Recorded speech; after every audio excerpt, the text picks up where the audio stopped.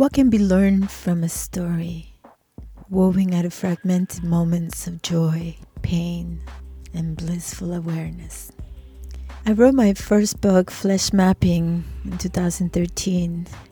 It was an invitation into co-creating a pedagogy, a way of learning through our shared narratives of place and politics, a way of mapping the injuries of the material, emotional, spiritual impact of all our many journeys of growth.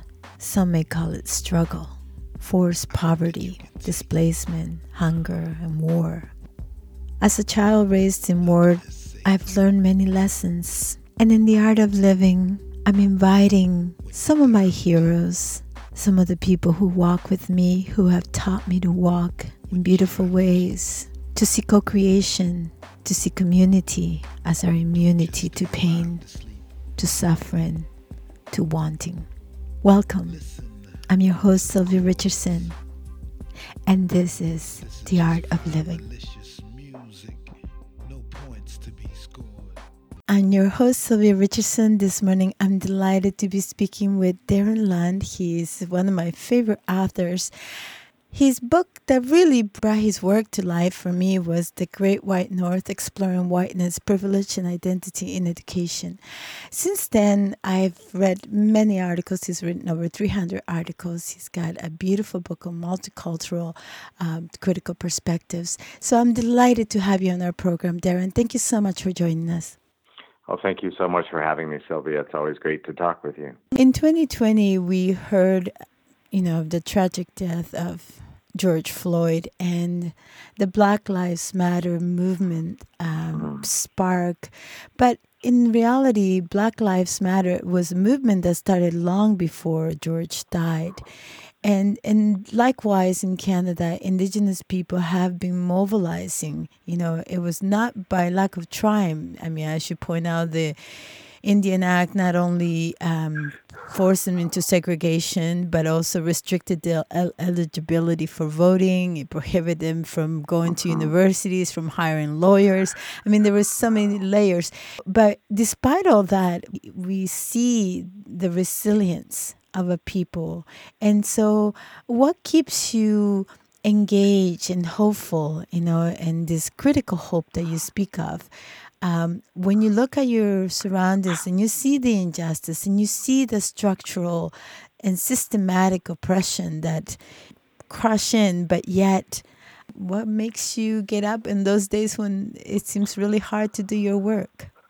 I think, because we need sources of hope and inspiration. And I mean, I see a lot of hope in the growing appetite for social justice knowledge and wisdom around seeking equity, and I like that corporations are reaching out to community activists and scholars to say, help us. we need, you've been doing this work for years. Community activists have been, fighting these fights for years. Help us, people that have more, power and more economic power, to try to get it right, to try to get it better. And I you can be a bit cynical, and rightly so, to think, okay, this is about bottom line. This is about they're feeling some pressure from shareholders, or they're feeling pressure from consumers. But that's okay. It's wherever the pressure is coming from. I hope for better outcomes. So maybe this is a time that we can rethink our policies. This is a time that we can sit down with people that are sharing common interests. I was, recently invited to speak to people at Suncor, an energy company, around these uncomfortable conversations we need to have on social justice.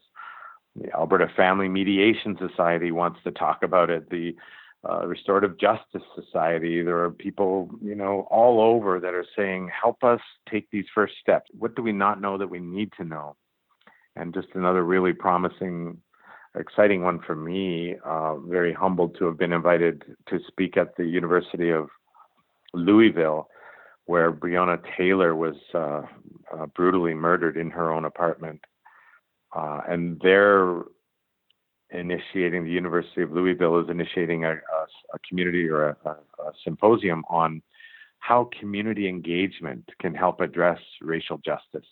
I just like to see all of these, groups who share common goals toward equity, toward social justice for all, coming together to say we can learn from each other. Let's look at all of the things that are going well, look at all the sources of resistance, and what are some successes that we've had, and how can we continue to work together, both people in the mainstream and people whose lives are directly affected every day by these inequitable conditions.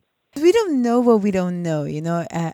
Growing up in a war-torn country meant despair was evident. You bury friends and relatives on a daily basis, and you feel like this. You can be blown by the wind any second, and yet my family's attitude was that hopelessness was not on the menu. Hopelessness precedes disease, my mom would say. And so Mm-hmm. you Yeah. just you just don't engage. And so she was always busy doing something, maybe making coffee for the funeral, maybe going on some inquiry, finding people who had been disappeared.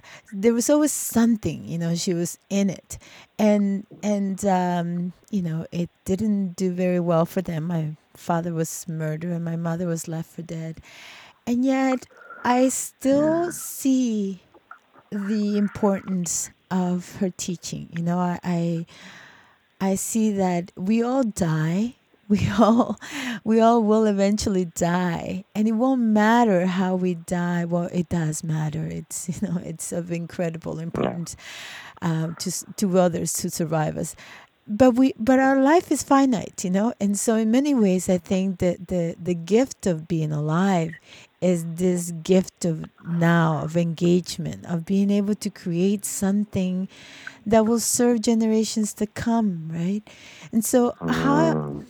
how we take that responsibility, I think, is key in how well we sleep, how well we feel with life.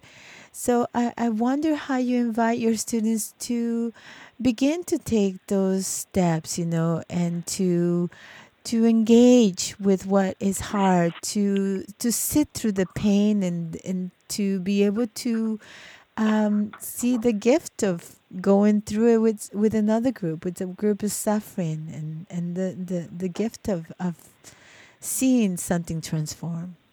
Yeah, I mean, it is that kind of an invitation, I think. I really like the idea of invitational learning, of inviting students along. And, it can't be, people can't be force fed or, hit over the head with things, but it does have to be powerful. And I really like the book, Is Everyone Really Equal?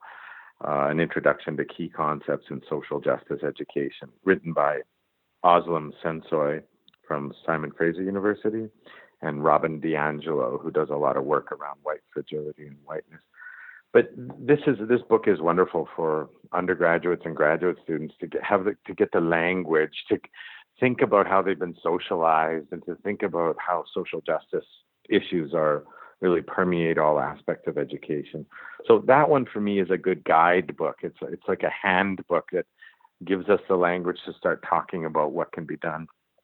But I think the key too is finding all of these excellent authors that have been writing so well about it for years. George Day at the University of Toronto and his work on critical anti-racism, and Patrick Solomon, the late Patrick Solomon, Carl James from York University, Melinda Smith, who's now now at University of Calgary, Carl Grant in the United States, and Jim Banks, James Banks, and all of these amazing scholars. Dwayne Donald, an Indigenous scholar at the University of Alberta, Verna St. Denis and the St. Denis, and so many others in Canada who's, are just such great mentors and such great scholars, people of color who've, not just lived the experiences, but who've theorized on them and who've done research on them, and can help students, gain just a wealth of knowledge as they move forward with their own learning. So I can, I like to be maybe a facilitator or a conduit of something, and that, all I can try and be is a good ally and a good, I guess, yeah, guide for students. I'm still on this journey myself, so I still have an awful lot to learn and an awful lot to continue to unlearn, moving forward. So I find so many of these great scholars, and there are all kinds of up and coming scholars as well that are really easy to find.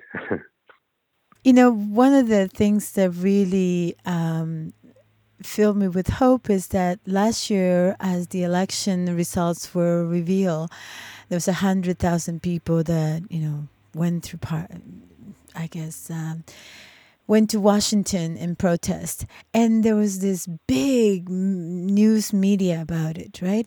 And to me, Hmm. I thought, well, yeah, there was 100,000 people, but there was 26 million who participated in the Black Lives Matter movement. 26 million Hmm. in the midst of pandemic. So to me, our numbers are bigger. Are the people who want social change and justice are growing in numbers, and we are the majority. It's just that we haven't yet changed the systems, the report on what we're doing, on what people are dreaming about. In Canada, we saw the Wet'suwet'en people unite with Indigenous people across Canada in protest of, the invasion of their territory. And if the pandemic hadn't crossed, you would have heard news of how Indigenous people block the rails, and the economy was Hmm. literally stopped by their social movements. So we are stronger than we think we are. And we are more powerful than we constantly are reminded in the media. So I think that the work of educating is also to recovering, to remembering our own power, of who we are and what we are able to create when we work together. So, what are some of the projects that have really sparked your imagination and fill you with hope as you engage with your students' community work? Well, I know like Black Lives Matter hit Canada and during the pandemic, as you say, and it was powerful. We saw even in Calgary, which is fairly conservative in the heart of oil country and all of that. Quite a conservative province.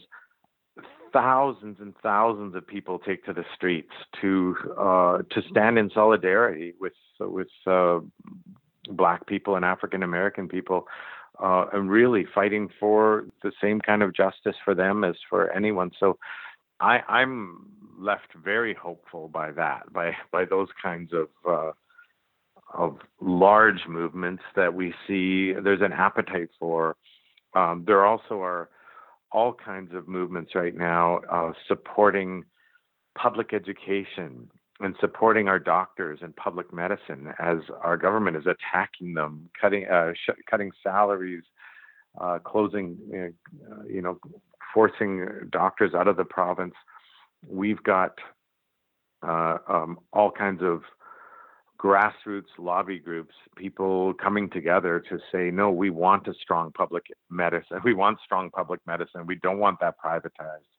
And we don't want to see schools diminished and have only the elite get good education. Save Our Schools is a grassroots parent lobby group for keeping public education strong here in Alberta. I've seen another group emerge, Hakili, around community engagement in anti-racism and anti-oppression. So many that I can't even possibly know all their names, but just all kinds of really neat grassroots, and groups of LGBTQ students and teachers coming together to support a network across, Gay Straight Alliance network across the province, where we understand that, creating these sources of support for some creates a better society for all. It creates a safer learning environments. It creates more accessible institutions. So I think it behooves us all to find out what's already being organized in our communities and get on board however we can. It's a bit daunting because you can feel like, oh, I don't even know the right language, or I don't know the right questions to ask yet. But that's where anyone in the activist community needs to be a lot more, I think, accepting and tolerant of people new to the new to the field, to say, your heart's in the right place. We can, guide you on this. I love that you bring this aspect of compassion for ourselves and compassion for others, because we don't know what we don't know. Mm-hmm. And in the Toltec tradition of the Mayan people, one of the agreements is do not take things personal. And it's like we didn't invent, the structures of imperialism and colonization, but we are responsible for transforming them. And so that, I Mm-hmm. think, is the difference. We don't have to feel guilty for the crimes of our ancestors, but we have to be responsible. And you've told me over the years different metaphors for this, and I always love to hear them and to share them with my audience. So, do you have a way that you teach your students about this? Yeah, I mean, that's a nice one that I learned from Carl James in Ontario. But he said, if you moved into a house and the furnace was broken, you wouldn't say, well, that happened before I got here. It's not my fault. I can't blame me for that. You would actually get together with the other people in the house and work on fixing that furnace. So how, Canada is the same. We all arrived here from somewhere, except for our Indigenous people. So we're arriving here from somewhere, and there are problems that predated our arrival. But we're here now, as you say. It's on us. Let's fix that furnace. Let's work together to fix it now. And a little bit of guilt isn't a bad thing either. I mean, sometimes it's like a bit of discomfort where you don't want paralyzing guilt. You don't want people to feel so badly that they're unable to work their way out of it. You want people to feel, maybe uncomfortable and guilty enough about their privilege that this isn't right. That something needs to change. That there's circumstances right now that are definitely in need of reform and renewal, and we can all play a role in that. We cannot destroy what we love. And I think the first part perhaps is to fall in love with life. If we love life and we realize that our life is so derived from the air that we breathe, the land that grows our food, the waters that we drink, these are essential indigenous principles. That the water and the land really are the most precious things we have. And that, I think, has a lesson that has been completely beat out of most children in school, thinking of nature as resources, thinking of, of life as commodity, right? So, so those who can afford it can have it, and those who cannot go without. How do we not only keep this ethical perspective, of who we are and how we are embedded with life, um, centered to our struggles locally, but also a global ethic at the center of our local struggles? That's a task. That's an ongoing task that I think it's like a perspective or a lens we need to have, right? That as much as, yes, our local struggles and struggles by marginalized people are very specific to this place, to this government, to these conditions, to this history, this parallels what's going on in oppressive situations everywhere. So we know that as much as, yes, this is a unique situation here, what these people are facing currently, but or what we are facing currently, but to realize this is also going on in so many other places. So, uh, the if we see positive efforts here, if we see something, a breakthrough there, we can use that. We can use that momentum. We can use the knowledge and the collective energies and efforts and materials and resources and research to promote the same kinds of um, progress uh, that we can see elsewhere. So I guess it is an ongoing global struggle, but it's bringing that global to the local and vice versa. I think that's going to keep sustaining the good work of people, that are gathered for this work. I love food. I love Me too. music. And I love engaging through food and music because I think our struggles are also a celebration. In many ways, we have found each other. We have found each other, and to me, that's a cause for celebration. To not feel alone. Like, I think that the biggest Mhm. harm of this pandemic, is not the pandemic itself, but rather the imposed isolation and this sense of having to distance yourself from others. I think it's one thing to social Mhm. distance to prevent the spread of disease, and it's another thing to be completely alone, to try to insulate yourself, to in many ways we need to spread it to end it, right? Just like Yeah. a good cold, right? So I wonder, in closing, how do we engage in education as a form of celebration? How do we bring this indigenous practice of honoring what is, accepting, where we are so we can set course in a different way, and celebrating our steps as we move along together, as we create together. Hmm.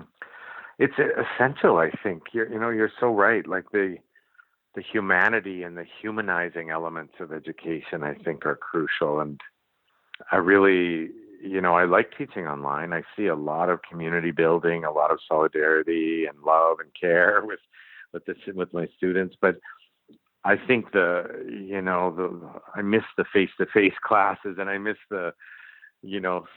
someone signing up to bring a new kind of food each week for our mid-class break.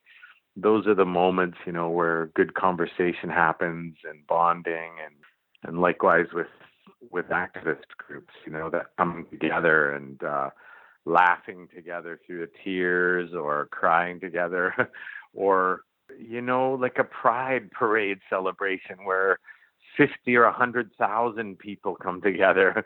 What was unthinkable even 20 years ago is now a huge celebration in the community. So that has to be what we can still do it virtually for now, but we're looking forward to those moments where we can hug one another and just see the smiles on people's faces again. And I'm really really hopeful for almost more gratitude for those moments, that not taking any of this for granted, not taking just our ability to even meet, taking that. I think we have taken a lot of this for granted. And I hope that post-pandemic that we'll be even more grateful for those moments, for all of the people in our lives and all of the people that came before us, and realize that we're just all, as you say, we're on this temporary journey here, and the more work that we can do for the betterment and how we leave this place, I think that will be our legacy, and I look forward to it. Is there I don't know, I have my own little practices. Sometimes when I'm feeling down, I have this beautiful book of Chinese proverbs, And one of my favorite ones is about this man who's being chased by a lion. And he runs, runs, runs, and he gets to the cliff. And at the cliff, he's like, oh, the lion is just about to grab him when he jumps off the cliff and grabs onto this little vine. And he's hanging by one hand on the vine. And if he lets go of the vine, there's another lion waiting for him at the bottom. And as he's hanging there in this between attacks, he notices a beautiful red plump strawberry. And holding on with his one hand, he just reaches up, grabs it, and eats it up. And, the whole time he's doing this, there's a little rat gnawing at his little vine. And so the proverb is beautiful because it really talks about the lion behind the chasing you one is your past, right? We all have things in our past that we're being chased by, that we wish we hadn't done, that we can't let this sleep, whatever. And then the lion on the bottom is your death. You will die one day. That lion will get you. But in between, you have this tiny little vine that's your life. And the white and the black rat, gnawing at your vine is your day and night. Every day you have so many hours of daylight and so many hours of night. And in between, you have the opportunity to either savor that strawberry that is your life or be completely consumed by the fear of losing your vine. So that keeps me going. Whenever I lose perspective, I go back to that and I think, yes, that happened. And now we're here. What's today? What can today offer, right? What can today this is a moment, right? We always have the opportunity to start over, to create something beautiful. So I love that proverb. I think that's just a wonderful way to end this. Just reach out and take a big bite of that strawberry whenever you can. thank you so much for all the beautiful ways you invite us to engage and all the beautiful ways that you write to discomfort us from our habits of being and to be in this moment, change agents to create the society we want to see. For people who want to access your work and engage with your books, how can they access your work? You can just Google my name, Darren Lund, University of Calgary, and my website should have some of them, certainly. I'm on Twitter at Darren E. Lund. But really, I think, there's so many good authors out there. There's so many wonderful writers. It's really, really humbling to be in the presence of all of these folks that are so committed to their work and from their own perspectives, from their own specific focus, doing all of this. So I invite people to come on board, and certainly I'm very humbled by your kind words today. Thanks, Sylvia. Thank you so much for being with us, Darren. Take All care. right. You take care. Thank you for listening to The Art of Living. I'm an educational consultant, an artist, authored. For more information about upcoming events, workshops, retreats, please reach out to sylviarichardson.com. Until next time, remember to be playful, to celebrate joy, and to allow love in all your co-creations. You'll never have to wonder where the groove went. The groove is you.